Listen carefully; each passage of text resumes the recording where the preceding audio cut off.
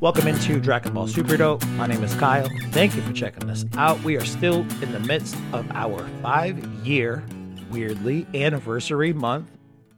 And we're doing a series of special episodes throughout the course of the month, talking with different content creators who I love and respect. And this is a very special episode for me, probably the specialist of all the episodes, and that we're welcoming back our friend, MistareFusion, Lance. How you doing? I'm doing fantastic. Congratulations on 5 years. Wow. Yeah, it's like kind of a congratulations, but also kind of like a reality check, you know? It's like, what are you doing with yourself? But yay, here I am. It actually kind of reminds me of a line I heard in one of your videos this morning. It's like 29 parts of the Boo saga for Dragon Ball dissection. You can either applaud me or like ridicule me. Or pity me, yeah. Yeah, both are equally applicable. Oh, yeah, because I mean, I've been on YouTube for 13 years now, so if you're wondering what you're doing with your life, I don't know if I should take that as a... Nah, I would as say an existential crisis. No way, man. You have like an audience, a dedicated, very... I don't know, grateful audience is how I describe myself as a fan of your content, for sure. You're the person that I go to learn more about Dragon Ball, so that way I can hopefully give better information on my own podcast. But primarily with dissection, you typically do like Dragon Ball Z, pretty soon GT. Can't wait. So this is an exciting conversation for me because this is our monthly manga review. We're going to be talking about Dragon Ball Super Chapter 88. And you don't always talk about new stuff. So this is a good opportunity for me to kind of get your opinion, take the temperature on how you're feeling about the most current iteration of Dragon Ball. Well, at the very least, I do try to put my initial thoughts on Twitter. If anybody's following me on Twitter, I have not done it for this chapter yet because I was out of the state, seeing the new movie with friends. And so I sort of got to the chapter while I was vacationing, and I have not put in the work yet of sharing my thoughts with peoples. Well, my question for you is, before we jump into the manga, you did have the opportunity to go see the movie last week. What did you think of Dragon Ball Super Superhero? Best name in the world. What did you think of the movie? Aside from its somewhat cumbersome title, I really enjoyed this one. I was happy to put out a video about my thoughts of it back in June, when it came out in Japan. This was most of what I was looking for in a Dragon Ball movie. Greater emphasis on character and humor, and I can sort of put up with some of the longer fighting sequences. Yeah, I honestly felt like it was a good, fun Toriyama romp. And didn't have very much in terms of like upward stakes. Like, sure, Cell Max, I'm sure is a threat, but the fact that Gohan and Piccolo were the people to be able to address that threat automatically felt less important to me. The new Gamma androids I really enjoyed. I loved their characterization of Pan in this. Oh, damn it! I said it like you, Pan. I'm gonna say it like I say it normally. Well, you've apparently already crossed that threshold. I don't know why you're resisting. Yeah, you're right. I don't know why. I didn't say anything to you to make you do that. You know what it is, man? Like, whenever I recommend your stuff to people, I'm like, listen, he's gonna pronounce things in a way that you're not familiar with. Once you get past that, though, his content is invaluable to you as a Dragon Ball fan. So just get over it, okay? But I really enjoyed a lot of the different characterizations of characters we've known for a long time, but I also enjoyed a lot of the new characters that we had gotten as well. So my favorite, or my question for you in terms of favorites, who was your favorite character throughout the entirety of the film? I don't know if I can narrow it down to one. I can at least narrow it down to two. I loved Piccolo in this movie, for one. I mean, it's, people seem to want to describe this as like a Gohan movie, and I don't really think that's true. It's Piccolo's movie. Gohan is kind of the object of the movie. Piccolo is, trying to motivate Gohan by doing a few underhanded things, but mostly just, trying to take charge, when he's the only one who's paying attention. And it's, if you watch Dragon Ball Dissection, you'll know that I was not terribly fond of how Piccolo was handled in the Frieza and Cell arcs, where he just didn't really have much of an impact on anything and just sort of faded into the background. Whereas in Boo, where people tend to complain about him, I thought he was a lot more fun, even if he didn't have an active fighting role. But I feel like even if you aren't terribly fond of his role in that arc, this should give you a lot of what you're looking for. I'm not like, wasn't over the moon with the transformation aspect of him, but just like, just him as a character. I loved the way he would awkwardly hold his cell phone every single time. He's just confused by this thing. He actually could pilots his plane the same way when he badly tries to pilot a plane. And how he yells about it. He's like, oh, I never said I wanted these stuffed animals kind of thing. And there's just a lot of, fun bits to him where he has a lot of good comedic moments, but he's also a very good straight man. And the other one would be Pawn. She was who I was looking forward to most. As soon as I saw that trailer, I just knew I just knew she would steal the show for me. I almost kind of wish this had been like a sort of buddy cop movie with the two of them, where she just followed him around the entire time. She does kind of duck out of the movie for about half of it, and it's fine. But as someone who is sort of watching GT right now, where that version of Pawn can sometimes get on my nerves. You and everyone else, man. Yeah, I tend to have a lot of opinions that go against the grain. I guess that's not one of them, but No. But no, I found her a delight in this movie. She was so cute and so much fun. I would legit be okay seeing a whole movie about just her adventures in kindergarten, like a sort of Powerpuff Girls-esque kind of thing about her, because she's a lot of fun to watch. That's like the slice of life spin-off stuff that I've been dreaming about since the 6th grade. Like, just give me something stupid and pointless. I want to see how these super strong fighters interact in the real world. That's infinitely fascinating to me, way more than the idea of like, strong guy go punch, Oh, there's this awesome moment where, the Red Ribbon Army go to kidnap her from school, and, Pawn just immediately drops the guy, and the teacher's like, oh, well, what's going on, and it just, is largely oblivious to the whole thing, and it's a great moment. So strange. I just saw today that that's one of the new original characters that Toriyama specifically designed, was the kindergarten teacher, who in the dub they call Janet, I believe, which is just a funny name to me. I don't know. I didn't know they did that. I have not seen the dub, so I don't. I didn't know they named her. That's interesting. Yeah, Sabat gives it like a quick sorry about that, Janet. This was a test to make sure she knows about stranger danger, something to that effect. It was fun. I saw the dub on Friday. Excuse me, I saw the sub on Friday and the dub on Saturday. But the dub I got to see in IMAX, which was pretty cool experience to see Dragon Ball on a screen that big. Like, I had fun with it. Well, I was very happy to finally get a sub showing of these movies at all, because I feel like I kept missing out on that. They would announce it and then drop it. But I managed to get a very almost empty theater, which I was kind of hoping for. Strange, isn't it? I mean, Broly I went to see twice in the theaters. Both times the theater was absolutely packed. This time around, though, it was available at at least twice as many, if not 3 times as many theaters in my immediate area. So every screening that I've seen or went to felt empty. Well, I was assuming that everybody was going to go see the dub. And for me, I don't know. I just don't really feel like I fit sometimes, because I remember like the part I hated about the Broly movie the worst, and I think ROF as well, was just when people in my audience would just scream or cheer or hoot or holler, and I just like, shush, I'm trying to watch the movie, shush. Yeah. And so I didn't get any of that this time. It's nice to have the subtitles to read along with in case anybody does overreact. But I think for my sub showing, I had 4. It was me, my friend Mike, and 2 other people, each of which were by themselves. I think, well, we were part of a group of, I think, about 10 people, and I think there were maybe like 2 other groups of maybe like 5 people in the theater with us.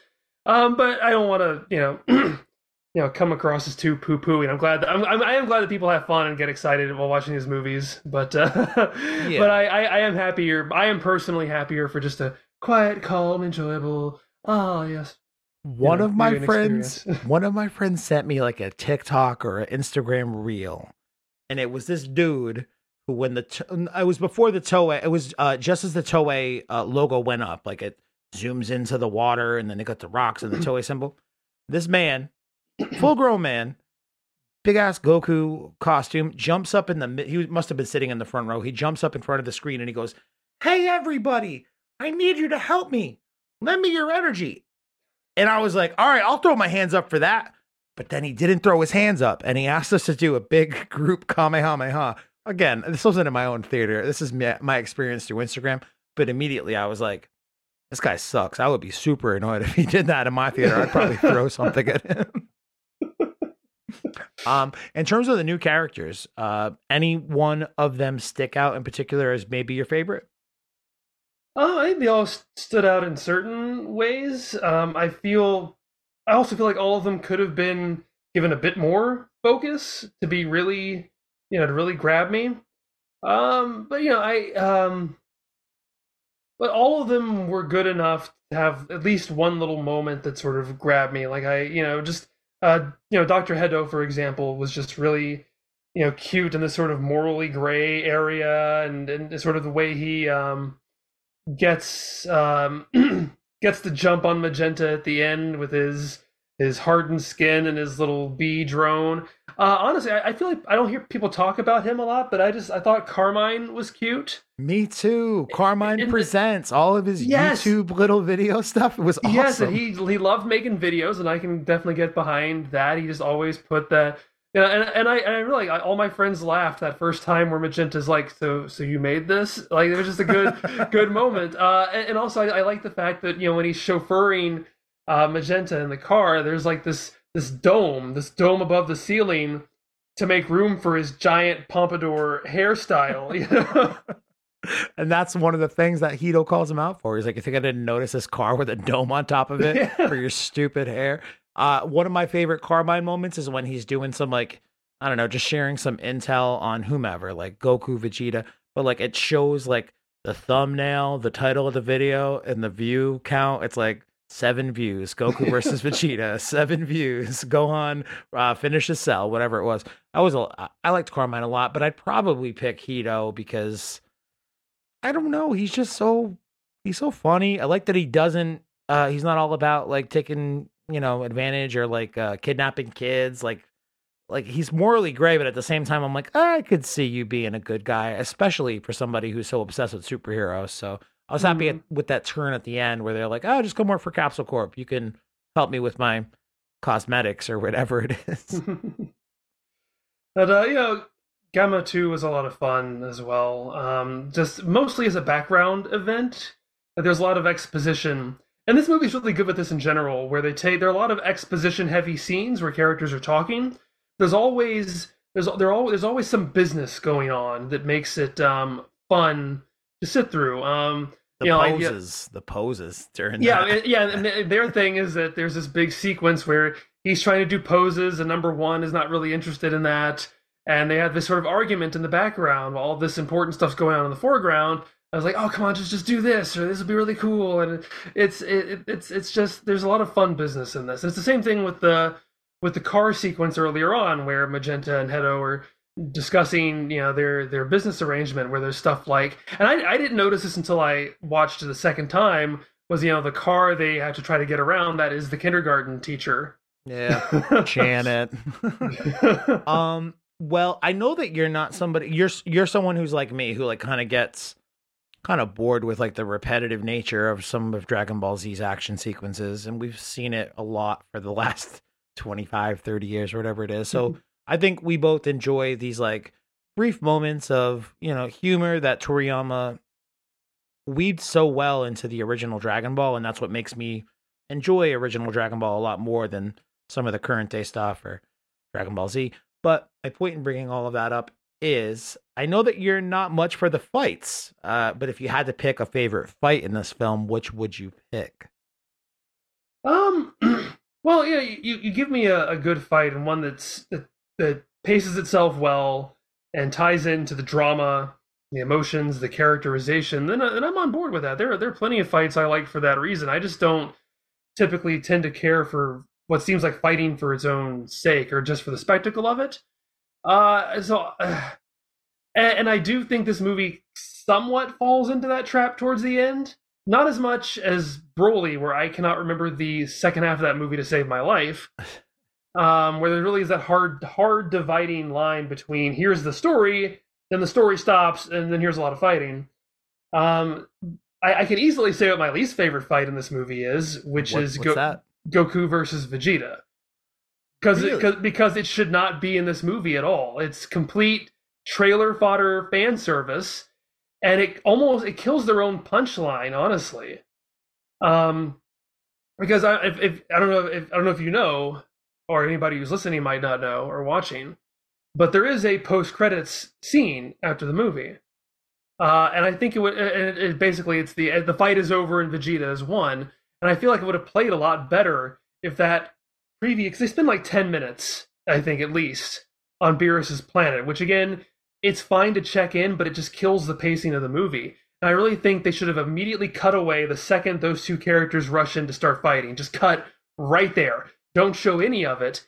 And then it makes it a lot funnier at the end when it's like, yes, I won, and you see Limo and Broly in tears over how beautiful this was. And it leaves it to your imagination of, wow, I wonder what kind of fight happened here. But when you spend a good 5 minutes just watching this completely unmemorable fight play out, then it's like, okay, so they fought. Yeah. Again, whatever. Man, why are you so good at rewriting Dragon Ball movies on the fly like that? That would have been the way better way to execute on that. Well, it's as my friends remind me, it's like this is the sort of the price that we pay to get mostly the kind of fun humor and character stuff that we want, is that we need that moment of Goku and Vegeta fighting so we can throw it into the trailers and cynically well, a big appeal to a larger, wider audience. Sure. Well, a big part of when the trailers originally dropped for this film, I remember I didn't notice it at first for sure, but according to a bunch of internet sleuths at the time, they're like, there is 0.6 frames of Broly in this trailer, and it's right here. Mm-hmm. You can see him doing a downward punch or whatever it was. So a lot of people got excited the fact that Broly would be involved in this movie, understandably so. This kind of brings me to my next point, though, is that the way in which this movie was described by Akio Ioku recently, this is a quote that came out, I think at the end of June 20th, 25th, somewhere in that time frame. But for whatever reason, Screen Rant picked it up a couple of days ago and have since been making this article. The headline of the article is something to the effect of, don't worry, Gohan and Piccolo's new transformations in Superhero are not canon to the manga. And it goes on to take this translation from Ioku, and I can't remember the exact, I should have grabbed it, but it's something to the effect of Dragon Ball Superhero serves as a sequel to the Broly movie. That's all that it says. And in my brain, this makes sense to me because I'm a manga reader. I understand that the most common way to consume Dragon Ball comes through the form of anime. In order for them to appeal to the biggest potential viewership in the movie theater, they're going to go off of whatever was most recently animated, that being the Broly movie. So this serves as a direct sequel to Broly. I thought was pretty clear and cut, but apparently it is not. It's people like Screen Rant and weebs on the internet. That this movie does not pick up after the events of Broly, but would serve as a sequel in that it would follow the Broly movie like in sequential order, like this is the next movie, but we're not going to reference events ongoing in the manga right now because from a production perspective, how could they know what was going to happen in any given month for the story? So this kind of brings me to the larger question. I kind of just laid it out the way I've been thinking about it. What does Dragon Ball canon mean to you, especially in this current modern Dragon Ball day where, canon used to mean, to me at least, if it's on the manga, Toriyama wrote it, it's canon. If it's filler in the anime, it's not canon. Now it's kind of convoluted. How would you explain to somebody who's asking you, what's Dragon Ball canon? How would you explain that to somebody in the current day? Well, I guess to take that last question first, I feel like I would. It there's no easy way to do it anymore. I think the only way to really, or the easiest way, the most non-subjective way, is just to hand them the 42 books and say, there you go, and everything else, just sort of pick your timeline from here, kind of thing. But I had a friend who once sort of framed the idea of canon in a way that I've always found very helpful in the past several years, or framed it in a question, which is canon to what? That there's always, if the word canon really can't necessarily exist in a vacuum. There's always underlying context of what it is being canon to. Like, if you refer to it in its original sense in terms of, canonizing books of the Bible, for example, it would be like, what canon to? Canon to the Bible. It's not that the books we're leaving out don't exist. It's just in terms of this superstructure we're making, this is what belongs here. And I think it's a bit easier to look at it through that lens because, which in a sense you can look at as just a form of continuity. So it's like whatever serves the story for the purposes of telling a good story. Yes, but it's also it's useful to know what is connected to what. So it's like, yeah, when you have the manga, the events that happen in the manga are canon to that storyline.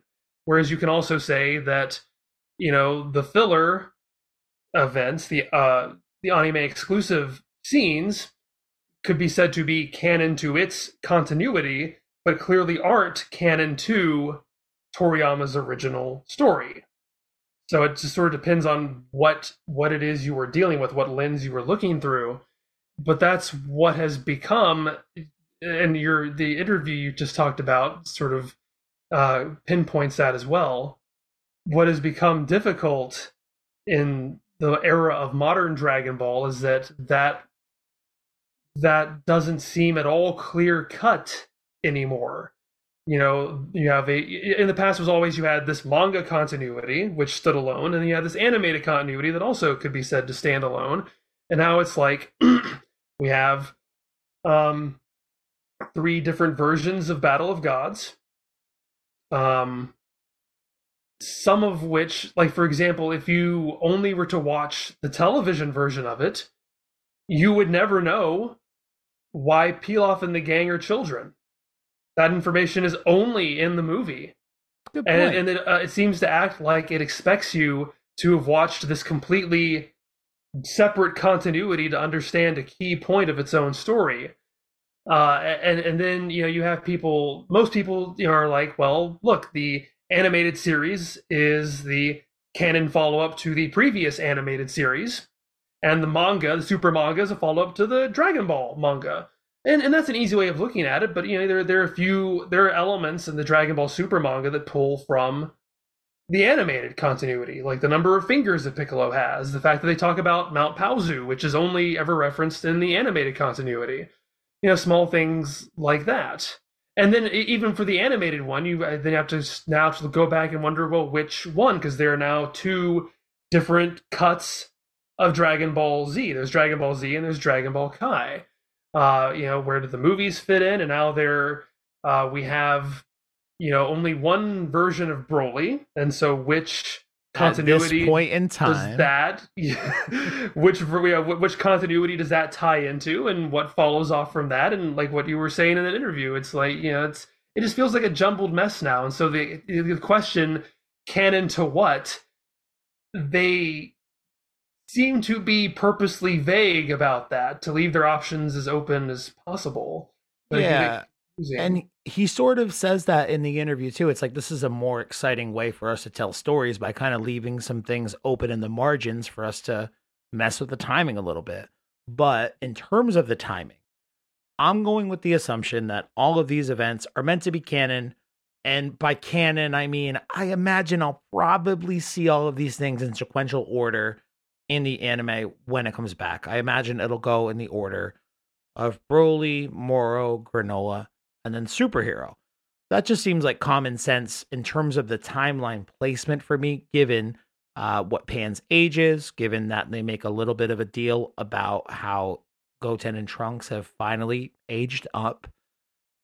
But I've talked to a few people recently who were like, no, they're parallel universes. The events of Superhero do not at all affect what's going on in the manga. And I'm like, yeah, no shit, man. It's because it happens after what's going on in the manga. Stop thinking like that.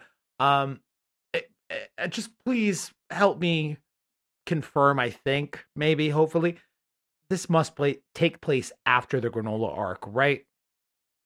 It certainly seems like it to me, and I could have sworn I heard some interviews in the past that seemed to intimate that.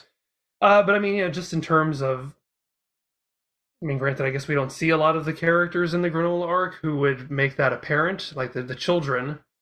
But yeah, that's what I assume. But I've made it a point never to assume anything when I try to analyze any of this stuff, and for that reason, you never want to get into a belligerent nerd fight, especially if you don't. Well, you don't want to in general. You never want to in general. Yeah, but not to waste your time and energy. Like it's a terrible way to waste time. But for some reason, I've gone down this rabbit hole at least 3 times in the last 7 days. But you especially don't if you don't know if you have a firm foundation to start on, and you're just sort of making your own. Even if they're logical assumptions, you never know. Do you hear the way I talk, though? I am very self-assured, sir. Come on, listen. I know what I'm talking about. It's so after Granolah. Stop messing around with me, random commenter on Facebook or whatever. I'm not arguing against. I think you're probably right, but I'm not gonna place any money on it either. Yeah, because they could just be like, oh, somebody put some bets on this. Well, forget those people. And speaking of Granolah, though, we are here to talk about chapter 87. I said 88 earlier of the Granolah arc. It's called "The Universe's Strongest Appears." So sometimes on the show, because Dragon Ball spoiler culture is what it is, we usually have spoilers, like a full beat by beat breakdown a few days before the chapter drops. I usually talk about it. I did not talk about it this month. We've had a lot of special episodes this month where I had better stuff to talk about than this crappy arc's finale spoilers. So I guess you're giving the game away here. Well, I'm giving my own game away. I actually went on record a couple of weeks ago where I was like, this is probably the worst written Dragon Ball I've ever had to sit through. I'm so upset with the pacing, blah, blah, blah. But with all of what I've just said, hopefully it didn't influence your decisions at all. What did you think of the Granolah arc? Now that we're finally at the end, definitively, it felt like we've been at the end for the last 6 months. Now that it's finally come to a close, we're about to take a break. What did you think of the Granolah arc on a 1 to 10 scale? 10 being the best, 1 being the absolute shittiest. It's hard for me to rate it on an objective scale, especially because I've only, some of the earliest parts are things I have now not read in over a year, so it's hard for me to remember it. But I will, just to preface, because I'm going to try. I'm going to try to give you what you want. Yeah. I am going to preface by saying that it was kind of a roller coaster for me. First of all, because I was late to start following the manga. I really didn't try to start catching up until about 1.5 years ago. And so I sort of came into the Granolah arc as it was just starting, or it hadn't started. And I heard so many people complain about it, even at the beginning, like, "Oh, this is terrible. I can't." But this is like when the exposition parts were still going on. It's like, "Oh, this is who Granolah is," and talking to the heaters. And I read that stuff and I thought it was great. Yeah. I'm like, "Oh, this is really interesting. This is," and in the sort of the conversations between Beerus and Vegeta. I thought it was going to take Vegeta's character in a new, interesting direction. Like the previous arc seemed to have gotten him to find, seek repentance. And it seemed like this arc was going to be about, now I move past that. Now I move past feeling guilty. And so it seemed like there was a lot to go on with this. And I was like, wow, this is the best arc so far. But then again, the roller coaster I was on for this is kind of my roller coaster for the Tournament of Power in the animated series, where I had similar, like, oh, this is going to be great, Battle Royale, meeting all these characters, going to pick them up one by one, this is having a lot of fun. And then once the ball got rolling, it became a miserable experience. You didn't have fun predicting like battles week to week? We had a blast with that. That's how this podcast started. We loved it. Well, to me, it was, and God, that has been 5 years ago, hasn't it? Yeah, crazy, huh? No, it just seemed to go on forever, and I couldn't. There was no delineating factors, and it was just literally a minute per episode, and it just. Oh God, it's giving me flashbacks. Just yeah, that minute right now. You just said minute per episode, and I was like, shit. I actually, I twitched a little bit. I'm like, I remember that feeling. What do you mean 1 minute has passed? I just watched 22 minutes. Do that math over again, please. And it never seemed to know where to end. And I'm talking about both of them in this case. And that my issue with the Granolah arc in a general sense. I made a thread about this on Twitter recently. Is what aside from the progression of time, what I think and the overall sense of Dragon Ball storytelling, which I feel Super is kind of lost. Until Superhero, I guess, which seems to have characters aging again, which is nice. That sense of progression. But even within story arcs, what makes them work is a feeling of movement. And if you've watched Dragon Ball Dissection, you'll know I did not score the Cell arc very highly. However, I do think it is perhaps the best example of what I'm talking about. Love it or hate it, there is a lot of good movement in that story arc, which is, Trunks shows up, then they go to these islands, they have a confrontation in the city, they fly off somewhere to fight, then number 20 escapes, there's this chase sequence, there's a short fight followed by a chase sequence, sneaking around, trying to find a laboratory, new enemies, another short fight, then the characters regroup. Do you mean movement in terms of like the progression of time in the story? Because the Cell arc, when you think about it, from the time Trunks shows up to give the warning to the end of the Cell arc, like that is a good chunk of time. But like one thing I always enjoy about the Cell arc, it's something I really enjoyed about the Moro arc, was just the larger inclusion of different characters who aren't Goku and Vegeta. Cell Games does a great job of it. Moro does a great job of it. Do you mean movement in terms of like there are a bunch of individual events in sequential order that lead to a bigger story, or do you mean like just the passage of time? I mean all of those things and more. I mean, it can be like literal physical movement, as in changing locations. But usually, but larger, it just means movement in the story. There is a progression, which in the Cell arc, like I was saying, is the enemy escapes. We have to hide Goku. We have to train over here. We have to. There's always some new thing that puts a wrinkle into the things. And I feel like if the Cell arc had been created with the same sort of mindset as this Granolah arc was, it would be more akin to Trunks shows up, says there's going to be a Cell game in 3 years. They all show up to the ring. Goku starts fighting Cell, gets his heart disease, sits on the side for a few minutes. And Piccolo merges with Kami-sama. And he fights Cell for a bit and then loses. And then it would just be the whole thing would be they're at this ring and they fight for a year. And all the beats are just fighting beats. And that's the only thing that happens until finally Gohan transforms and he wins. That is my problem with the Granolah arc, is there's a lot of exposition, but then once the action figures are put onto the board, it is nothing but fighting. And it really starts to just blend. There's no movement. They're just plopped onto a field, and Goku and Vegeta and Granolah fight, and then gas comes in and they fight for a while, and then there's it's just this long, drawn out taffy pull. Yeah, it's like Goku and Vegeta show up. Goku fights Granolah. Vegeta fights Granolah. They fight Granolah together. Gas shows up. Gas fights Granolah. Goku fights Gas.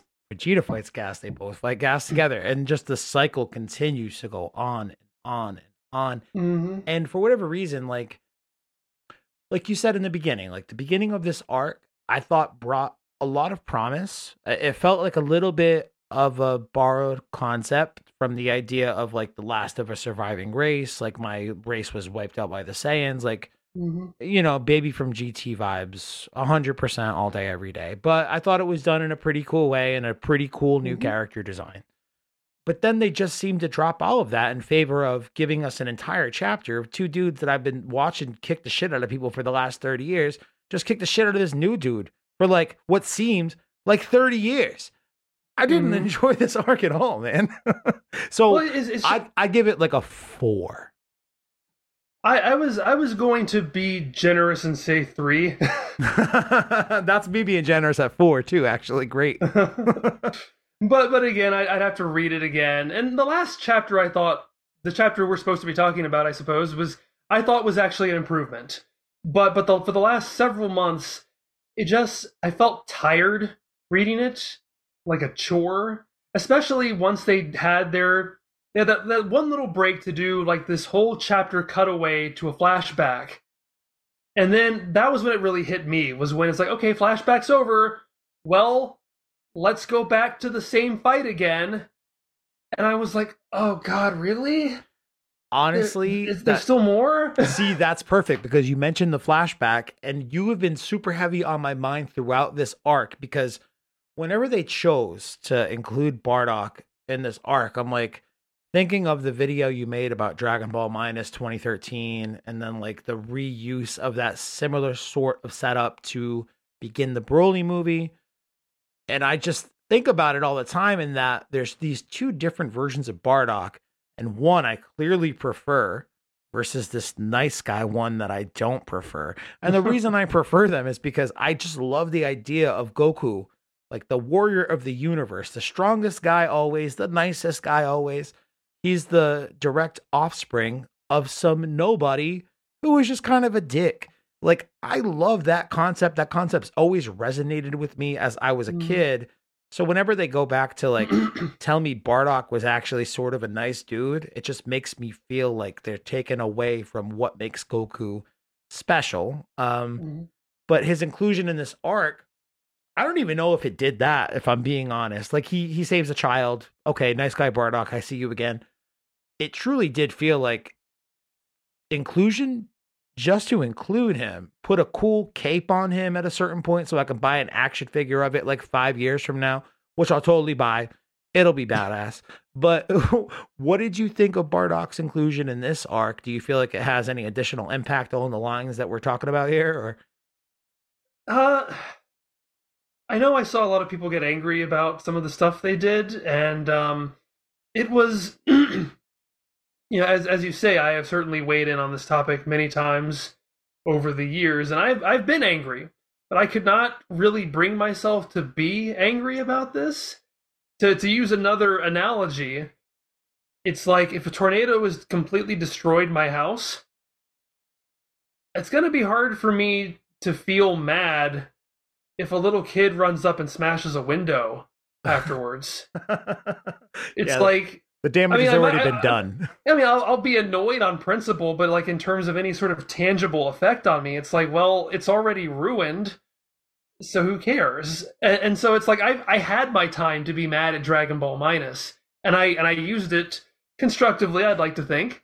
But it's like I can't really be mad. I was 8 years ago. I can't be mad at that anymore. It's like I just kind of had to shrug every time something happened and go like, well, I don't like this.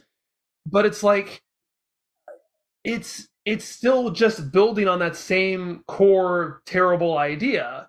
It's not really it's worse by value of extension, but it's not any worse in terms of, well, we're already here, so I mean there was that wish that he made, which I'm not terribly fond of, but again, it's still the same core idea, which is Goku is who he is because his parents cared about him. This is just a more direct intervention on that part, but it's still the same idea. And I've already had 8 years to come to terms with how much I hate that idea. So That's a great point. I didn't even put in the outline that because I think I've just pushed it out of my brain because I've like already headcanoned my way out of that predicament.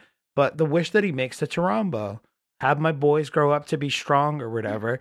And when I thought about it, like after the initial reading, like after the initial shock, I was like, you mean Goku was protected by a dragon this whole time? My brain automatically like fast forwarded to Dragon Ball Z. He was an adult and he finally met his brother. And then him and his brother both died on the same day. And I was like, oh, okay, wish over at that point. Okay, fine. It's fine if you protected little kid Goku. Adult Goku having like the eternal charm of Tarambo. I'm not down with that. But they both died, so that's cool that they died. Creepy. Yeah, no, I am who I am. I can't help myself. So between the flashback, again, I feel like the setup was so good for this arc. Lots of fights. They throw in a Bardock flashback, seemingly for the sake of throwing in a Bardock flashback to break it up and bring in the character. Whatever. More fights. One chapter, I believe it was 83 or 84. It felt like they dumped, I don't know, about like 6 months worth of exposition into the story all of a sudden and advanced along like several different plot lines in terms of like Granolah, Manito, Granola's helper buddy there, Oatmeal, like all this stuff suddenly like they broke away from the fight and it felt like a real breath of fresh air.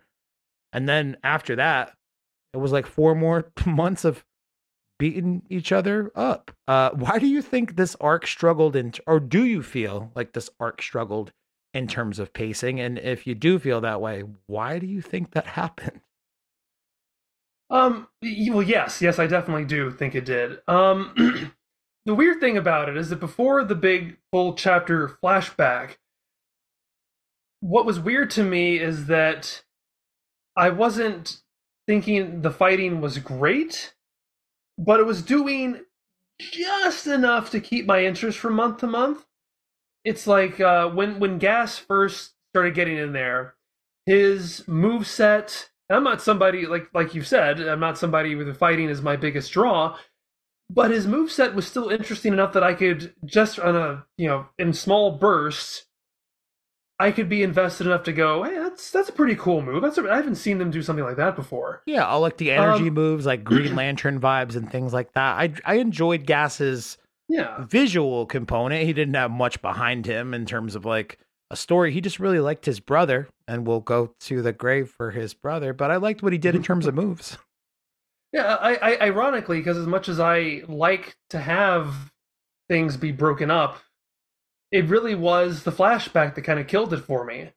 Partly because, especially for a 45-page manga, having the entire chapter be a flashback, like I want to say that as much as I am against the whole minus idea of Bardock, I'd like to think I'm open-minded enough that if they really delivered on an awesome story with that, I'd be amenable to saying, okay, I might not like where they're starting from, but I have to admit they pulled this off really well. But what was the point of Bardock being the guy in this flashback? It literally could have been anybody else. See, I was hoping at best that this flashback, and maybe it did and I'm just missing it, I don't know, but I was really hoping this flashback would give some particular insight into how they're going to beat Gas.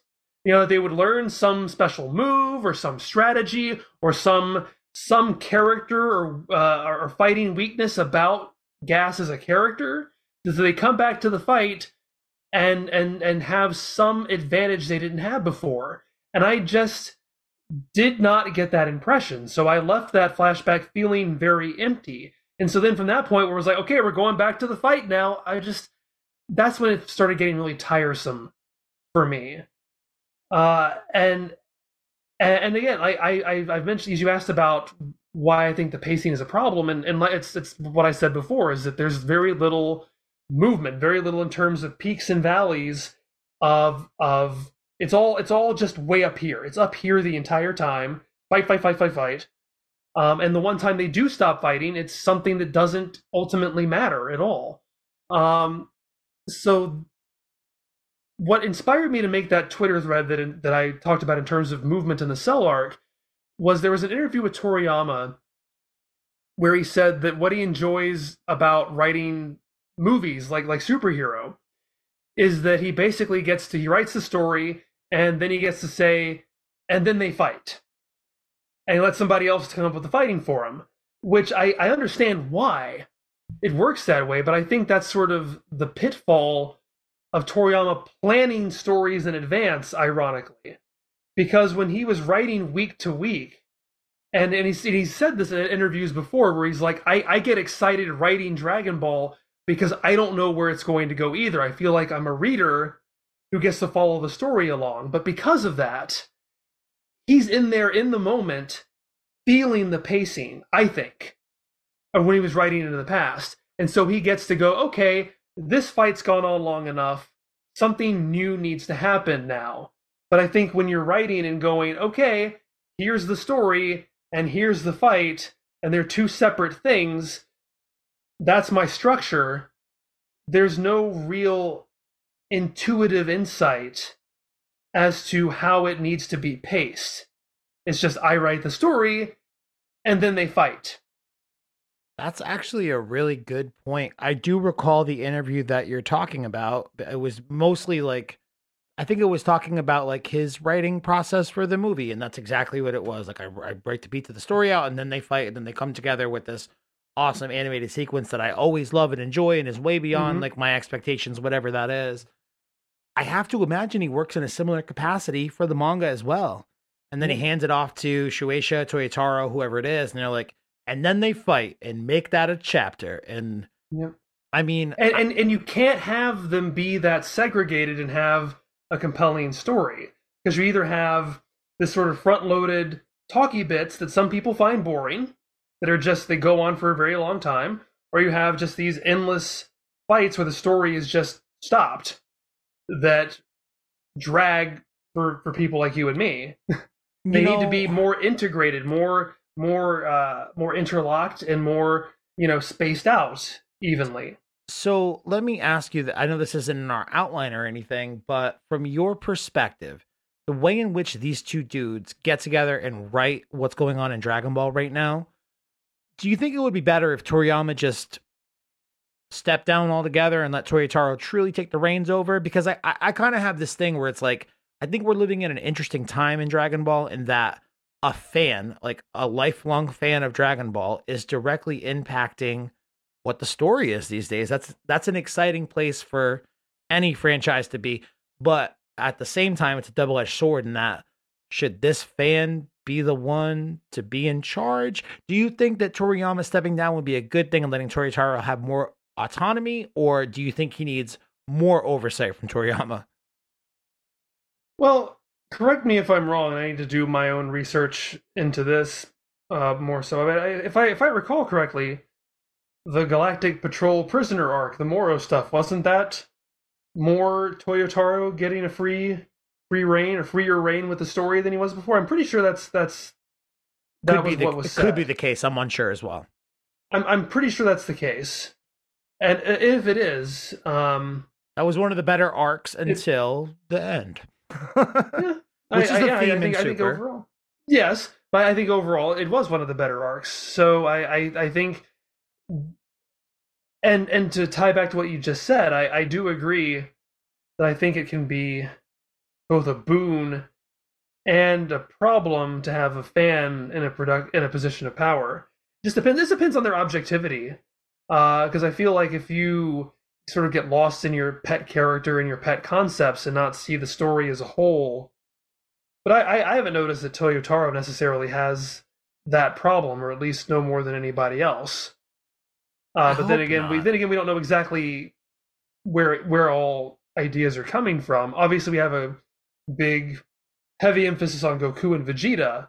They're all super, so you really can't pin that on Toyotaro. Yeah, I kind of get the impression that it is truly like a too many chefs in the kitchen sort of scenario, and that, yes, they obviously want Toriyama involved. Anything that can put his name on is going to help them print money. They need a guy to be able to pick up the ball and run with it for the majority of the work. That's Toyotaro. But I'm sure Shueisha has some say in whatever's happening in the manga as well. Like, I know that Toyotaro came up with the character of Granolah. The Hidas were a Toriyama idea. And the idea of including Bardock, I could very easily see Shueisha coming into the room and be like, you know what would sell some books? Let's get Bardock in on this deal. That'd be great if you could work him in for us, just like how they asked him to work Broly into the last movie. Well, it very well could be. But I think if I can succinctly answer your question, I think that Toriyama's strength, and this is just my opinion based on my observation, I think Toriyama's strength as a writer comes from his spontaneity, from him being in there week to week and just intuiting what's going to work to an audience in that moment. I don't think he it is not it's been my observation. I don't think he excels plotting things out in advance. Yeah, he So doesn't strike me as the guy to do his best work over the course of 4 quarterly meetings throughout the year. Like, shows up once every 3 months from his little bunker. He's like, "Here's what I think is going to happen. Here you go. Make something happen out of it." I think it'd yeah. be better if they met with him once a month, even if it was like through a Zoom conference, you know. But I understand the dude is notoriously like reclusive, so I Yeah, don't I know. mean, if he, I mean, he's definitely earned the right to retire if he wants to. Obviously, like you said, it's marketable to have the original author's name on this and to be, putting little blurbs into the back of the volume saying, "Hey, I redrew this. I'm here. I'm doing things." I It would be impossible for me to say for sure whether it would be an improvement to have Toyotaro be the complete creative force or the main. I'm sure the studio, you know, and the companies would have some say, but until I saw an arc that was totally his, it's impossible for me to say who'd do it better. But I do think that Toriyama is not playing to his strengths in this committee. I'm going to hand down an outline from something I just here's an idea, as opposed to him being in the trenches. And if he's not willing to be in the trenches, then he has, there's no he's done his time. He doesn't have to prove anything to anybody. And I can't imagine why he would ever want to do that. But if he's not going to, I don't think he's doing his best work being this overseer. Yeah, I agree with you. He doesn't want to be in the trenches at this point in time, but also I'm sure the money that's coming his way is way too exorbitant for him to be able to turn his nose up at, even if he is like the most renowned mangaka in the country of Japan, like even financially speaking, like the money I'm sure that's coming in for him right now, it's like a no-brainer for him to be like, "Yeah, I'll put my name on that. That's absolutely fine. I'm more than happy to cash these paychecks." Um well, this is kind of a interesting episode in terms of a manga review because it's the end of the arc. I'm more interested in looking at this arc as a whole because it has spanned weirdly like 20 chapters. Think about what you were doing 20 months ago. It was April of 2020. Oh shit. And we don't want to think about what we were doing 20 months ago. Never mind. I changed my mind. It was a sad time in America's history. My point is, this thing has been stretching on for forever. So I was just curious in hearing like your overall thoughts about the arc. As far as chapter 87 goes as an individual chapter, it very much has what I've been thinking of as like the final ending cutscene of a video game from Super Nintendo that I played when I was like, 6 or 7, where it's like we beat the final boss and then we all get healed. And then there's this cutscene of actually the final boss isn't over and he goes to kill somebody, but then some miracle. In this case, the miracle's name is Frieza. It just so happens to kind of sew up all of the loose ends at the end of it. So, a couple of things I enjoyed in this chapter was the visualization of Gas as he's on his way out, having that skeleton stuff come through. There's this really, really cool panel of when he realizes that he's on his way out, he overhears something Mm-hmm. Elec says, and he looks in the water and sees his own Yes. reflection. Oh, how beautiful, man. Like I felt it was sadly beautiful. Um, Mm-hmm. but the idea of like the spoilers kind of factored into this chapter for me and like what we thought was going to happen because the spoiler that came out was Monito catching a quote unquote poor man's death beam, we'll call it, like through the back of, and out through his chest. And it's like a Namekian healer catching a death beam through the chest. Wow, I wonder who that could be. So everyone just assumed it was Frieza. In the chapter itself, fake out, not. It's Gas in his zombie form. Kills Benito, doesn't really matter ultimately because Whis does what he does and has zero repercussions for his angel role. But then Alec kind of goes, this what's the right way to express this? Alec sort of starts to unravel and like revealing the intricacies of his plan. Like finish these Saiyans up. He's gonna be here any moment. And that's when Oil and Maki start to put it together. Oh, he's gonna die. This is awful. And then just as everyone starts to like come to a head on the understanding the situation, Frieza just drops right in with a superhero pose, kills Gas instantly. Maybe in his base form. I reread the manga today. It looks like he might transform to his new black version instantly, but the shadows of it, you couldn't tell. It's a 50-50 to me at this point. Takes care of Alec almost instantly. One shots both of our heroes. And then leaves, gives jobs to the recently unemployed and Oil and Maki. Now he's filled some positions on his ship, so he leaves. There was so much in this arc that I imagined was going to happen that didn't happen. I've kind of been calling them drop plot threads, but I don't really know that they are. They could be. I think what's the word? Stockholm syndrome. I feel like this arc has given me Stockholm syndrome in that I've been with it so long that I'm willing to try to give it some breaks, but at the same time, it's like, am I right in thinking this is awful? So things like the idea of OG-73 playing such a major role in the beginning of this arc, and then ultimately kind of going to nowhere. So much emphasis on Granolah and Gas's wish to be the strongest, and the emphasis on decreasing their lifespan, and Alec doing this weird, I don't know, seemingly shady, like off-screen sort of wish. Like, there were these moments in there where I'm like, what happens here? What happens there? It has to factor into the greater story overall. And in the end, no. Frieza shows up and kills everybody. Are these really drop plot threads, Lance? Or am I just thinking about this story entirely too much and overlooking drop plot threads of past Dragon Ball arcs? Well, I mean, there are definitely some drop plot threads in previous Dragon Ball stories. I would say at the very least, I don't think that OG-73 would necessarily.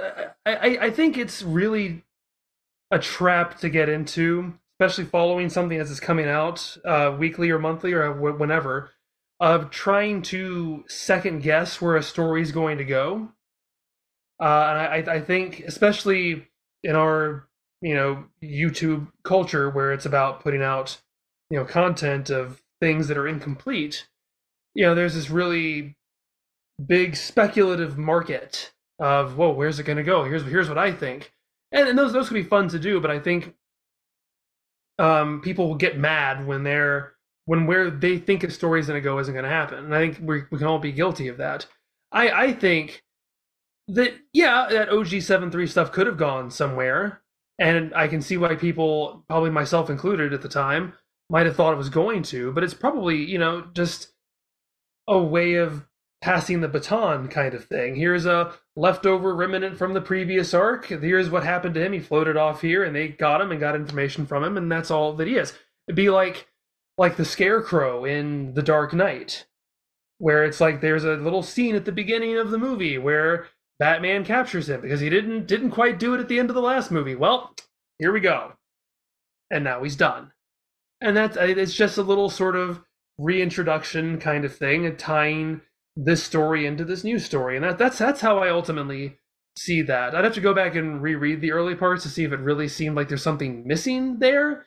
But from what I remember, I can see it as just well, he had that information, got the information, and now he's done.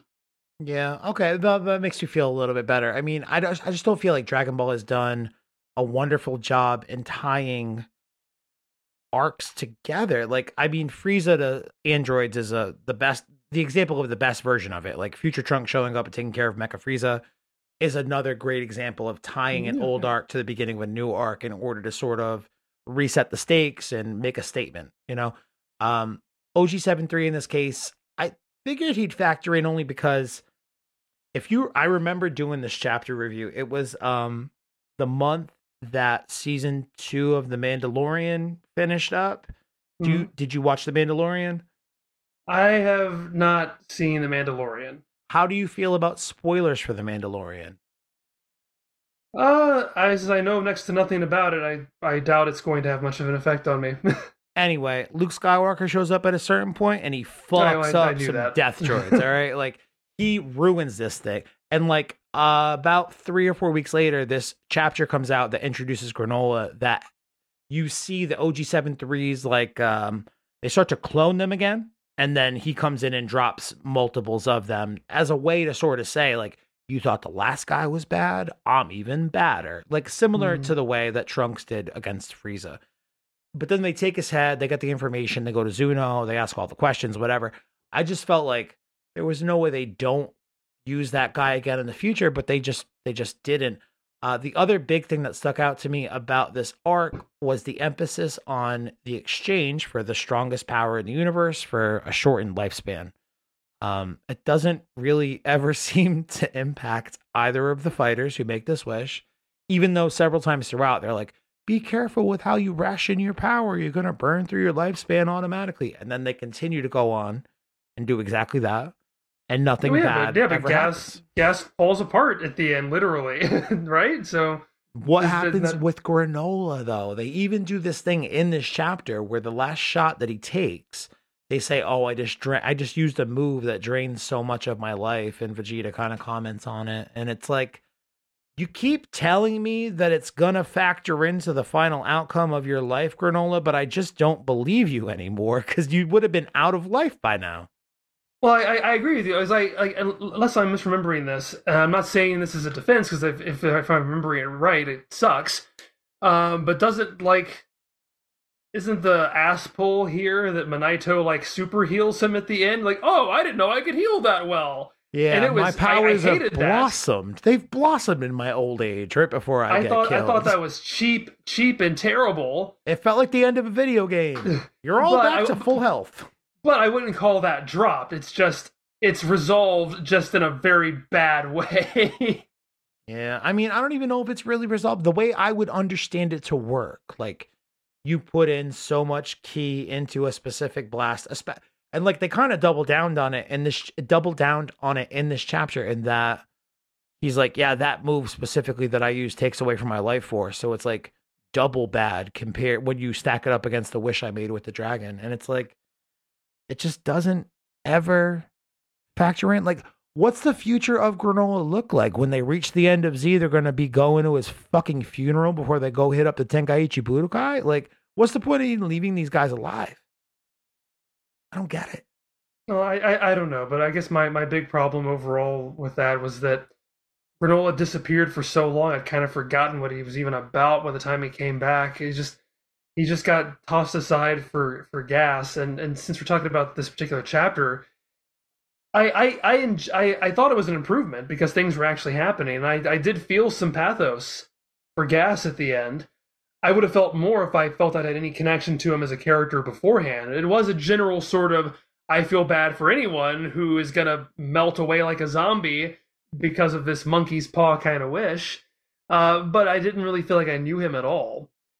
But there's also just the idea of this lack of urgency, which actually that was my problem when the fight dragged on too long. Was I started to question why are these people even fighting at all anymore?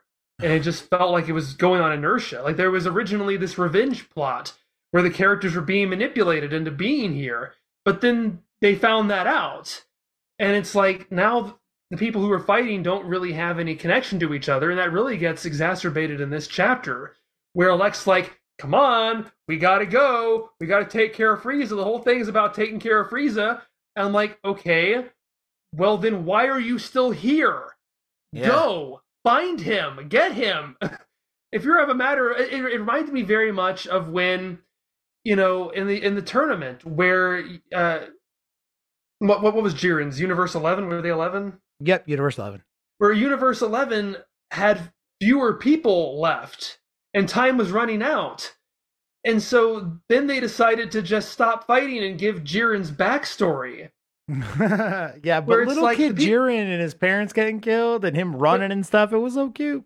Yeah, where it's like the people who want to be running out the clock aren't, and the people who definitely shouldn't be running out the clock are.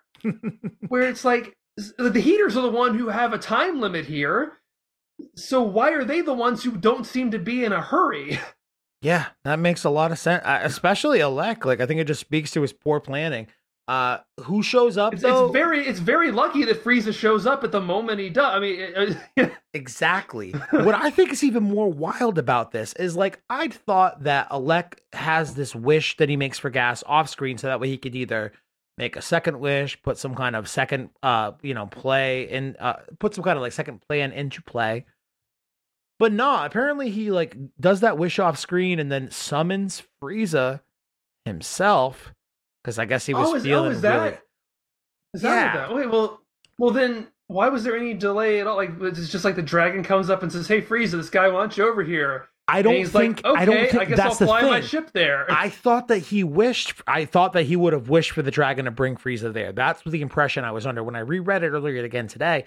It looks like he just contacts Frieza somehow and summons him. "Hey, I'm over here. I want to talk to you about a business deal." Well, seem like it's a dragon. There is hazy precedent for that, because we don't really. The end of the Frieza arc has Goku saying, "No, I'm not going to come back." We have no idea how that went down either. If the dragon's like, "Hey, what's up? Want to come over here?" And he's like, "No." And it's always been a really weird sort of nebulous thing that barely makes any sense at all, and has never really been expounded on how it works. I think we're making new headcanon right now, in that Tarambo hit up Frieza and was like, "Hey, I know you're in this weird newfound room of spirit and time, but this guy Alec wants to talk to you. Do you want to talk to him? I can put you together like for 99 cents a minute per charge or whatever." And then he does, and then he comes out and he's like, "Never mind. This guy's talking smack about me for the last 40 years. It's time to get even." Let me ask you though. The idea of Frieza is exhausting to a lot of fans because we've gotten him in Katsu no F, we got him in the Tournament of Power, we've got him in Broly, and now we've got him showing up here again.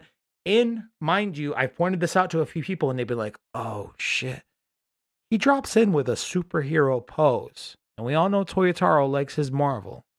My point is, him dropping in with the superhero pose, are we about to see, and then taking care of subsequently everybody, literally everybody's problems, minus Goku and Vegeta, who he punches out real quick, but he leaves them alive, gives oil and Maki jobs and things like that. Are we about to see a nice guy Frieza arc? What do you think about them using him again? And are you exhausted by it? I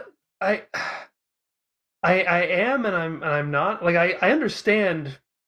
It's obvious. It's apparent why they keep bringing him back, because he is charming. He is fun. He can be fun, but it is exhausting just because I like the idea of progression in Dragon Ball, and so having this sort of stock villain, it sort of starts to feel like Skeletor or any number of episodic villains who were just like, "I'll get you next time." I mean, Goku and Vegeta. For Frieza, I just feel like it helps to continuously remind people of the lore of Dragon Ball. Like, remember where the Saiyans came from, and that this guy was a part of it, and the fact that they are willing to interact with him on any kind of level in a positive manner for the sake of like Tournament of Power. This in this case, it's a big deal. But with Frieza in general, I guess my question is for you. They give him a new power-up. This is now his second power-up. I think anytime you use Frieza is fun. Giving him a power-up's fine. I don't love the design. I don't hate the design. It's fine. It's fun. Do you have any feelings on Black Frieza? I mean, unfortunately, it's all par for the course at this point. We got to sell these new action figures. I'm just tired of transformations in general. I'd be happier without any new. If we didn't have any more transformations in Dragon Ball ever, I would be happy. If someone just told me that they'd never have any more. Someone came from the future and told me that, I'd be like, oh, a weight has been lifted off my chest. They all just fight in their base form in the future. It's awesome. It's a utopia. I'm just tired. I'm just tired of these video game palette swaps.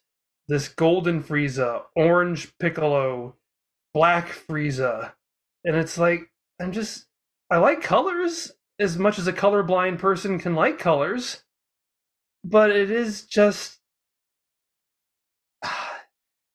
too much. It's just but again, it's like the Bardock thing where it's like I sort of resigned myself to it existing, so I can't be. I didn't have the same sort of visceral annoyance I had at Golden Frieza because it's like, well, we've been here. I get it.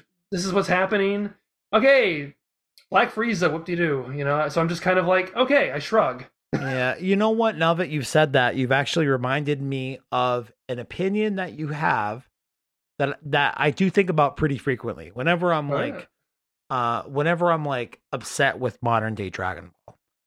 You have the stance, correct me if I'm wrong, like this is me speaking for you from like me watching a bunch of your stuff in the past, but you would be totally fine if Dragon Ball ended in 1996 or 1997 if I guess we're counting GT. You'd be totally fine if it ended back then and never came back ever and just let it lay. Me, on the other hand, like I'm just so happy to have new Dragon Ball to look forward to, even if it pisses me off immensely at points in time. Have you changed at all in that stance, or would you rather, still have died back in the 90s? I I enjoy having things to talk about, and this has certainly given me new things to talk about and think about in terms of stories and things like that. I There are a handful of things that I have enjoyed enough that seem like they justify its existence. There is. I'm not going to say that there is some sort of arbitrary cutoff point for when a story needs to end. Um, as long as you're turning out good material, good stories that seem like it's pushing things forward, then that's fine. Um, I still think that the biggest problem with modern Dragon Ball is it doesn't feel like, for the most part, that things are growing or evolving. It's inconsequential. So long as we stay in this time skip or this time gap, rather, it just feels like there's nothing of importance happening. Well, it's like, the individual chapters are serialized, but the arcs feel much more episodic than they did before, where it's like a new threat comes, we beat the threat, we celebrate, and then we rinse and repeat. There always felt like there was a new. What I loved about Dragon Ball, the thing I loved about Dragon Ball as a kid, when I just sort of, found it on Toonami, and then found out there were all these things before that I didn't see, and all these things after it that was only out in Japan at the time. And I would get fan subs and read summaries. What excited me as a kid, who mostly had seen episodic television, where the status quo's reset all the time, was I could dip my toe into any portion of Dragon Ball and find something almost completely unrecognizable from anything else. It's like if you jump into Gohan in high school and you've only seen the Saiyan and Frieza arcs, then it's like, what is this? This is completely, Gohan's a teenager now? And then you jump back and you look at all these tournaments, like, wow, they were in tournaments before. And like everything seemed like it's had its own identity, its own feeling, and the things progressed. The characters got older, new characters, and all these things happened. And I said this when I finished the Boo arc, is that there is a sort of sense where can you go from here? It's like they blew up the Earth. Like they basically did everything, and obviously, through Toriyama's patented admission of, when I can't think of a new way to show more power, I'll just add another god. And that is basically what Dragon Ball Super is mostly done. Is, okay, well, we have other universes with other gods, and a god above them, and a god above it, and all this stuff. It doesn't. In a technical sense, yes, things have progressed, but at the same time, it really just feels like we're sort of spinning our wheels. And that was what was nice about Superhero, was that at least in a superficial sense, even at this point, you're like a drowning man. I mean, a man dying of thirst in the desert, where it's like anything. They aged a whole year. Oh my god, I love this movie. Yeah, it's like, oh, she's a toddler, and oh, the boys are teenagers. It's something, And I'm just like drifting all over the place here. No, it's okay. It's okay. I think that I would have been happy for Dragon Ball to have stayed dead just because of that. Because I think it got to a point where that's as far as it can really go. and Super has done very little to convince me otherwise. But I do appreciate on some level the ability to look at these things and go, well, I liked that because of this, or I didn't like that because of this. But it does feel, and especially what you were saying before, in terms of all these, is this a sequel? Is this canon? How does this fit into this next thing? You know, like you said, they're being kind of designed in a way where they can almost be modular because it really is just a self-contained adventure. Yeah, I think it's the idea of like old. You hit on something in that just now that I didn't realize that I felt myself, but when you said it's like, oh, Gohan's in high school now. I remember when I first saw those episodes of Gohan going to high school on some fan sub tapes, and I'm like, he's a 6-year-old throwing hands with Frieza on Namek right now. What do you mean he's in high school? So to denote the passing of time in the series at that point in time, it just felt like it felt a lot more engaging. And current day Dragon Ball just feels so static and stuck. And this is where we are, and we can't go past this because if we do, we're gonna have to think about our storytelling structure. We don't want to have to do that. Yeah, and I'm not saying like because I think there's always this danger of when you wax nostalgia that you're coming across as saying that classic Dragon Ball was perfect. You know, it could be repetitive as well, and I've certainly spent 10 years pointing out flaws in classic Dragon Ball. That's what Dragon Ball Dissection is not all about, as I praise it for a lot of things too, but I've been heavily critical of things that I love. But like my thing, to sum it up in a single sentence, is that we have this Goku and Vegeta hang out with Beerus and Whis and fight a thing status quo. But if you can say one thing about classic Dragon Ball is that it never had a status quo. Things were always moving and changing. Each arc was different from the previous one and how it handled characters and who was the focus and where they were. And there's all kinds of things that gave each one a very individual identity. Well, what I think is an interesting point that you just made is the idea of different arcs like leading to different things. And the way that this arc just ended was a complete curveball. I think a lot of people anticipated Frieza getting involved at a certain point, but the fact that he did not until the last half of the last chapter, kind of shitty storytelling in my view, like way to pay off the whole Granolah vendetta stuff or like him overcoming his need for a vendetta and revenge. Way to pull all of that off, guys, by having Frieza, of all people, come in and solve everybody's problems. But my question is, I kind of like the idea of him accidentally finding another room of spirit and time, training for 10 years.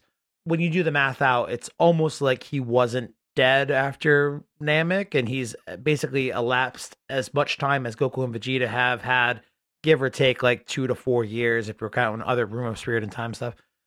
He's roughly been around for the same amount of time and has used the last 10 years or 10 days to do good work on his overall power level or whatever. He knows that he doesn't want to be second to the Saiyans anymore. So with that said, with the new transformation, what do you think his ultimate goal is going to be? Because if it was to kill Goku and Vegeta, he literally could have just done that. And the Frieza of old that I know from my childhood probably would have done exactly that. Like, I'm very confused as to what his motives might look like going forward. What do you think? Well, and you just reminded me of this, so I appreciate that. I think I'm kind of in a quandary here because while I don't like the idea of Frieza being this cackling episodic villain who just keeps on coming back over and over again, the one reason I might have liked the end of this arc was because it was just this sort of snap. He's here, and he resolved everything, and now he's just gone. And it's just so. It's how it's viewed is going to depend on whether or not this does lead into something else. But as it stands right now, as its own individual thing, and this is the latest Dragon Ball manga thing we have, it feels kind of cheeky, almost like a punchline in a way. Yeah, it feels like we've had all of this long, drawn out, boring fight, and all of a sudden Frieza's like, you know what, screw you guys, you're all dead. Ciao. And then that's it. Like there's a charm to that that even I can't help but admit.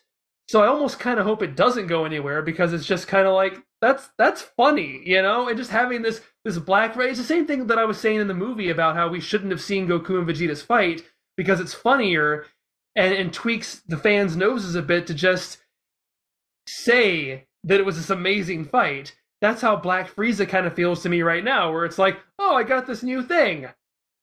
Bye. And then he just leaves. Like, that's funny to me, and I almost kind of hope they don't do anything with it. Yeah, I think kind of compounding off of that idea, like I would be just as happy to, like, everyone continues to speculate, like, he's going after Beerus, he's going after Zeno, he wants to be in charge of all the universes. I would love to see Frieza's ultimate outcome after this arc. Like, he achieves his new form, 10 years to train, and he's like, nobody can fuck with me now. Now I can be the greatest space emperor of all time, and nobody can tell me nothing. It's probably going to go. It's almost certainly going to go that way. I hope so, because that sounds way more fun as opposed to like, we're going to have to fight Frieza for real again. But the way this arc ended, I mean, as jokey as it felt, my problem with it was like, Frieza, considering how much he hates those guys and could have obviously killed them super easily. He just one-shots both of them right out of their strongest forms after they've been perfectly 100% healed. He could have killed them if he wanted. All he needed to say was like, he does say something to the effect of like, you're not the target I came for today, so I'll leave you alone. The Frieza I know loves 2-for-1 deals or 3-for-1 deals in this case. He would have killed everybody, no problem. But all he would have had to say was like, I don't know. There's a tournament of power coming. I might need you two saying idiots again, so I'll leave you alive now. But God, do I hate you. Like, that would have done it for me. Like, give some sort of justification for his leniency with them. And I would have actually embraced the end of this arc, probably. Well, I don't know, because it's funny because in my dissection of the Frieza arc, I complain about how Frieza toys with them to the point that it becomes sort of unbelievable to me. You know, where it's like, you know, if they almost like he, you know, between his power-ups and his transformations, he sort of lets his guard down like a good half dozen times and almost gets killed each time and almost, you know, and almost never decides to take it seriously. And that bugged me. But I've had so many comments over the years since then going, well, you know, Frieza likes to play with his opponents. And it's like, I get that to an extent until you're about to die, then maybe you should start thinking about taking it a little more seriously. But I acquiesce to the idea that yes, Frieza does not take things seriously. He thinks he's, you know, the king, you know. Yeah, his arrogance precedes him for sure. Very, very arrogant. So compared to what I saw in the Frieza arc, I feel him just saying once, whatever, I'll leave you right now. I can live with that better than I can with, I'm going to transform and still not take it seriously. I'm going to transform again and still not take it seriously, even though you are my focus right now. Yeah.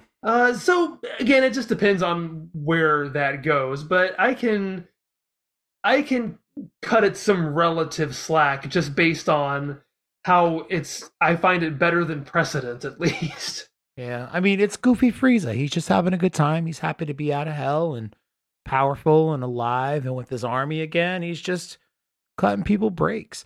So the way this arc ends is fairly abrupt. I mean, it felt like it already ended and then it ends again in this chapter, and it does feel fairly abrupt. But then what feels even more abrupt at the very end, we get to the last few panels. They have the Oracle Fish callback that so many people were up in arms about several months ago, but the Oracle Fish didn't know who Granolah or Gas were, so that means it must be somebody else. And I feel like those last few panels are genuinely Toriyama poking fun at us for being like, or Toyotaro, either way, being overly speculative with our fan theories, like, and just kind of reinforcing the idea of like, this is Dragon Ball, dummy. There are always going to be stronger people to go out there and fight. Like, that's what I felt like the last page of this really kind of sums up, but more abruptly at the end of it.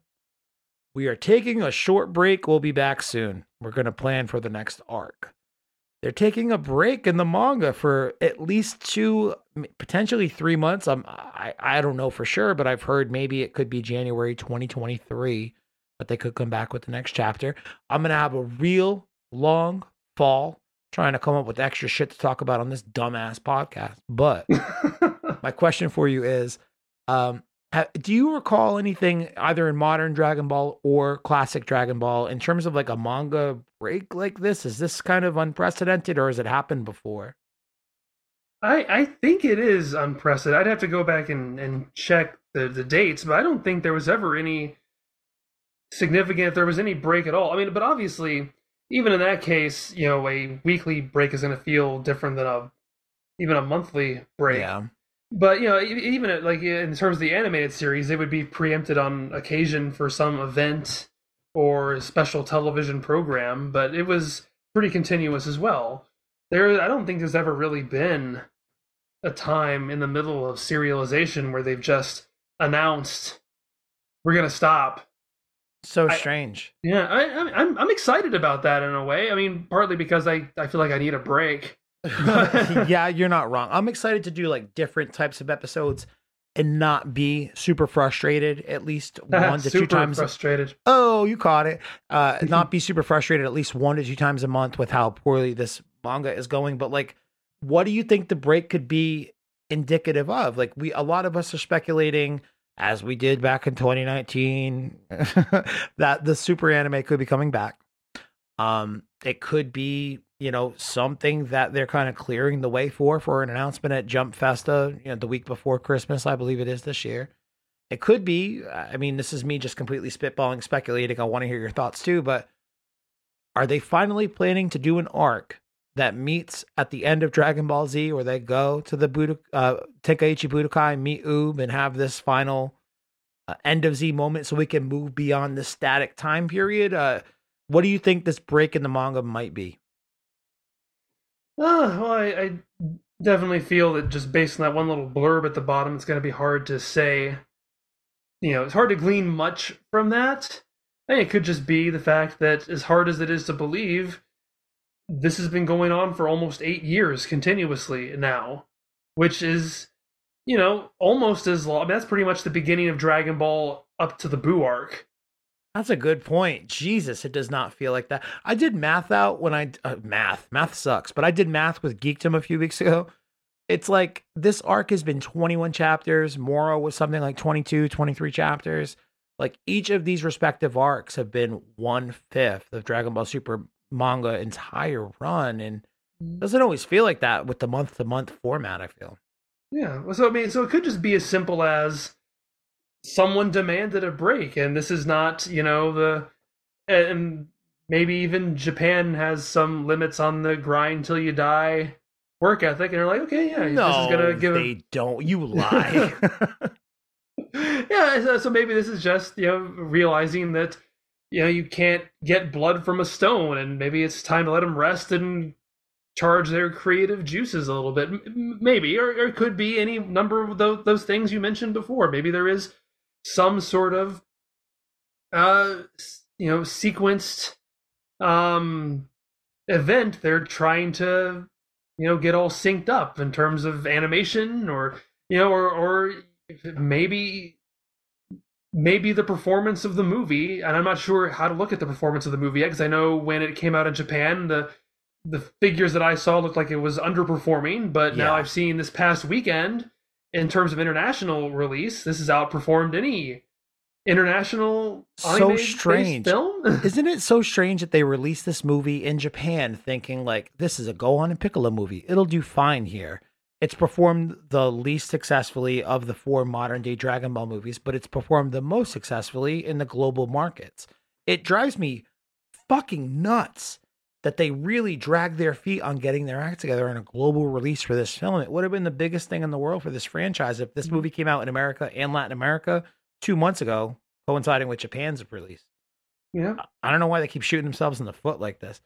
Yeah. So because this came out before the international release, it could be they think the movie flopped and are now sort of scaling back in order to, regroup and come up with a new game plan for the franchise, or it could be, the movie's doing great, maybe we need to incorporate this into the manga. It could be any number of things, really, but It is exciting. This is exciting to speculate because, like you said, this is pretty unprecedented.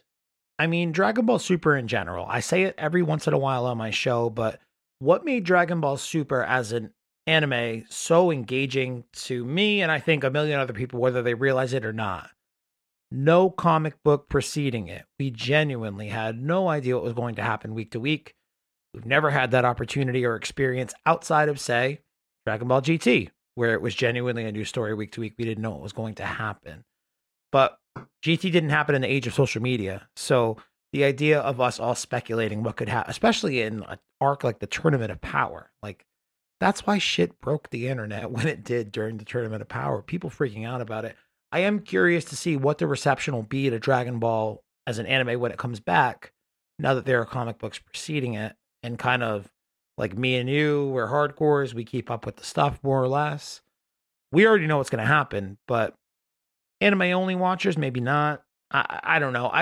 You said something in your last answer though that kind of gave me a thought. When, in terms of creative juices, when the anime comes back, do you think it's going to be weekly, every single week, 52 weeks a year, or do you think that they will take the much more sensible approach of adapting it to a seasonal anime? I feel like that's a bit out of my pay grade to be able to make those decisions. This is the shit I think about, man. I'm thinking about Dragon Ball from the big picture. I want things to improve in terms of quality, but do you think it would be better if it was seasonal, or?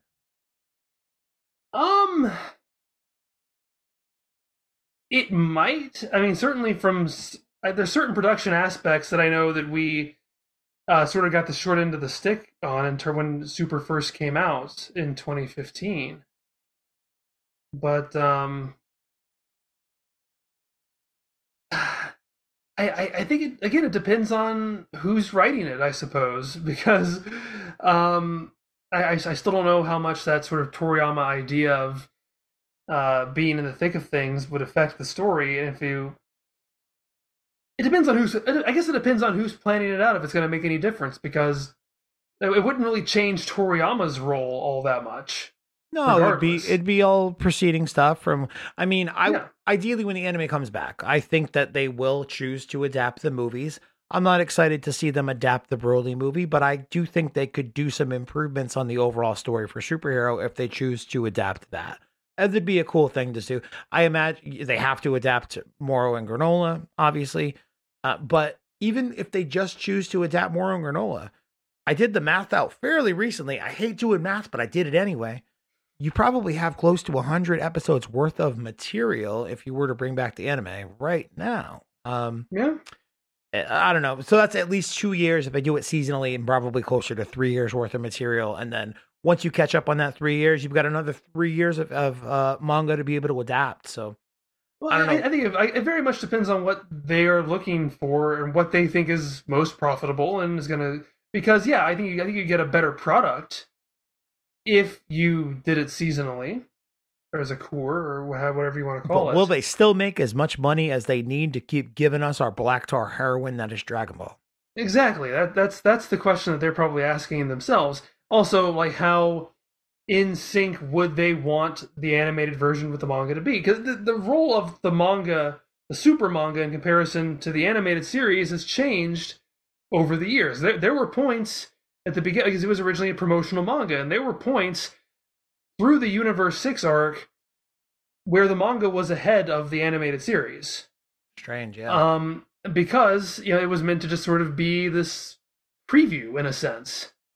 Obviously, because of its monthly format, while the animated series was weekly, that eventually flipped, and the manga was able to sort of take on its own life. Then it became really weird where the TV series went away and the manga was the only thing, and it's become kind of the standard bearer for Dragon Ball. So I think what they want to do, and I think this is an interesting rabbit hole to go down, is what relationship they want those two branches to be going forward.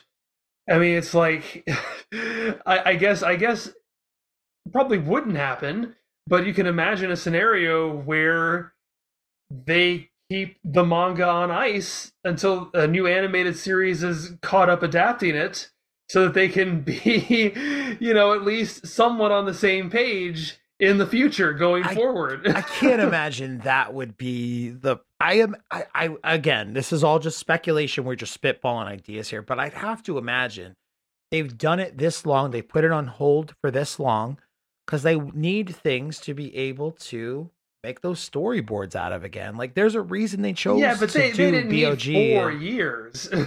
You're right. They don't need 4 years, but they want to make sure that they never show us Dragon Ball Super Episode 5 and that level of animation quality ever again. I guess we'll see where it goes, man. I'm very interested. January 2023 can't get, well, I guess December 2022 for Jump Festa cannot get here soon enough. I can't wait to see. This might finally be the year we get an announcement at Jump Festa.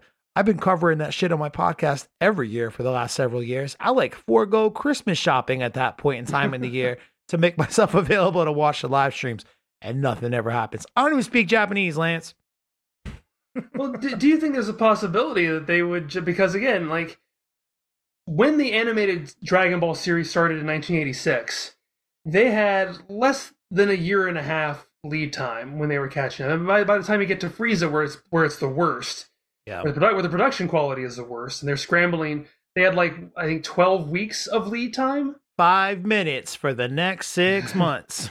Yeah, they were having to really stretch out the pace in order to not catch up to the manga. But I do think there is a certain aspect of not wanting to be too much old news at this point, and they really want to be 4 years behind. Like, you know, like, nobody cares about Moro anymore, right? You know, I can't wait to see Moro animated. Honestly, I'm very excited. But maybe, it gets back to the way people choose or prefer to consume things. Like, we've read it; it's old news to us. But when the anime comes back, I see people in comment sections all the time who are like, "Who's this goat-looking dude? What's?"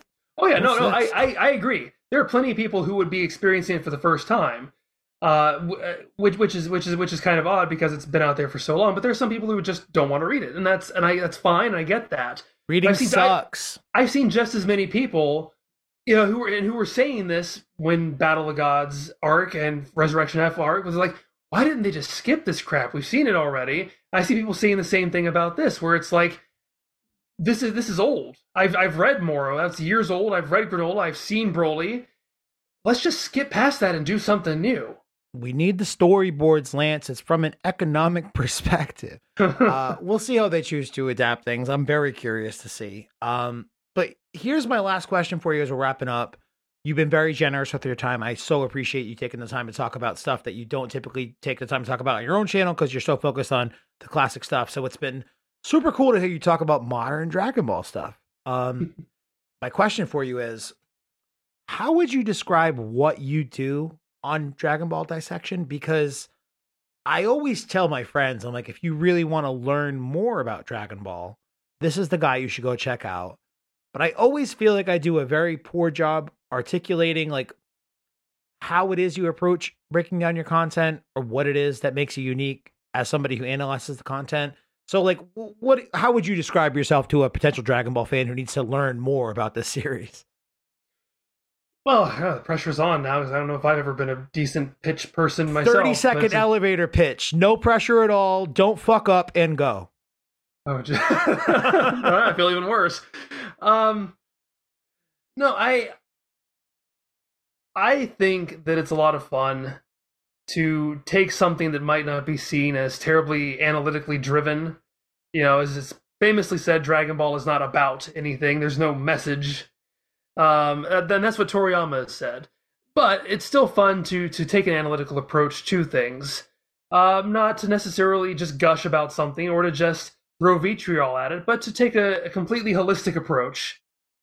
Divide the stories up arc by arc and just analyze the story. What makes it tick? Using as much objective information as we can find, quotes about production, but then really just take a deep dive into the story, how it works, how the characters work, what doesn't work, what can be improved, things like that, and just really exploring. That's why I call it a Dragon Ball dissection, because it's really just, peeling back the layers and seeing what makes it tick. And that's what I've been trying to do. And clearly I don't half-ass anything because I've been doing it for over 10 years now. I celebrated my 10th anniversary of Dragon Ball Dissection at the beginning of the year. Congratulations, my friend. And like I said earlier in this episode, I don't know if it was Patreon exclusive. We and Lance did a little bit of a pre-show. If you want to go check out the Patreon, patreon.com/Dragon Ball Super Dope. But 29 videos for the Boo arc, is that correct? Yes, I just finished up the Majin Buu arc back in April, and it took me 29 installments, which is funny. Yeah, when I started, it was three videos per arc, and then Red Ribbon Army set the record with 8, and that record wasn't broken again until Frieza with 13 episodes, and then the Cell arc was 18, and then Buu arc was 29. So it's been getting. I mean, the arcs get longer in the story in Dragon Ball themselves, so naturally, my reviews would get longer as well. But I think I've been giving more and more of a deep dive. Dragon Ball Dissection, I think, has over 130 installments total. That includes my breaking away to do the movies, and then I did a sort of side series called DBD TV, which is what I'm finishing up on. That's right my now. favorite version of your content for the sake of being able to draw comparisons versus what's in the manga, what's in the anime. And you do a really good job of pointing out, like, it's cool the anime did this versus it's redundant or pointless or kind of dumb the anime did that. Like, I really enjoy your DBD TV breakdowns the most. Well, thank you. Yeah, on those, since I've already covered, since Dragon Ball is adapted very, very accurately. It is almost the exact same thing minus the things that are added. So I don't retread old ground. I just focus on filler material and talk about how that changes the overall story. So I'm working on the Buu arc for that right now. I just finished the 4th installment of that. And it's going to conclude at part 5, so it's going to be much shorter than the 29 parts I took to cover the original, because I've already covered that story. So, yeah. But it is still going to be setting the record for DBD TV, where I covered the Frieza arc was 4 installments for the DBD TV version of it.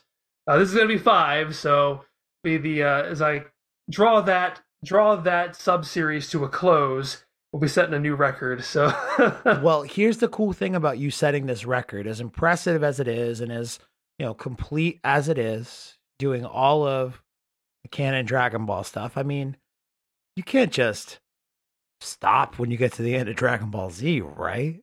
You have to keep going, right? And obviously, if anyone who watches Lance's videos kind of gets what I'm poking at, it seems like you've been absolutely pelted with requests to do Dragon Ball GT, and you've abided.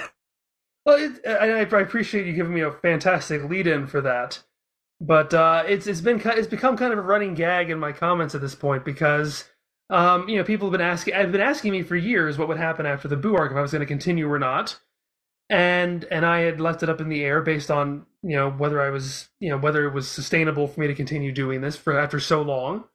And I decided that it was, and I would continue with GT, and I made a big announcement about it. But for months, I was still being asked that, if I would be doing GT or not. It's almost like Dragon Ball fans can't read. I would make more announcements about it, and I'd still get the question, and I became, try to put it more and more into people's faces, and being almost plaintive about it.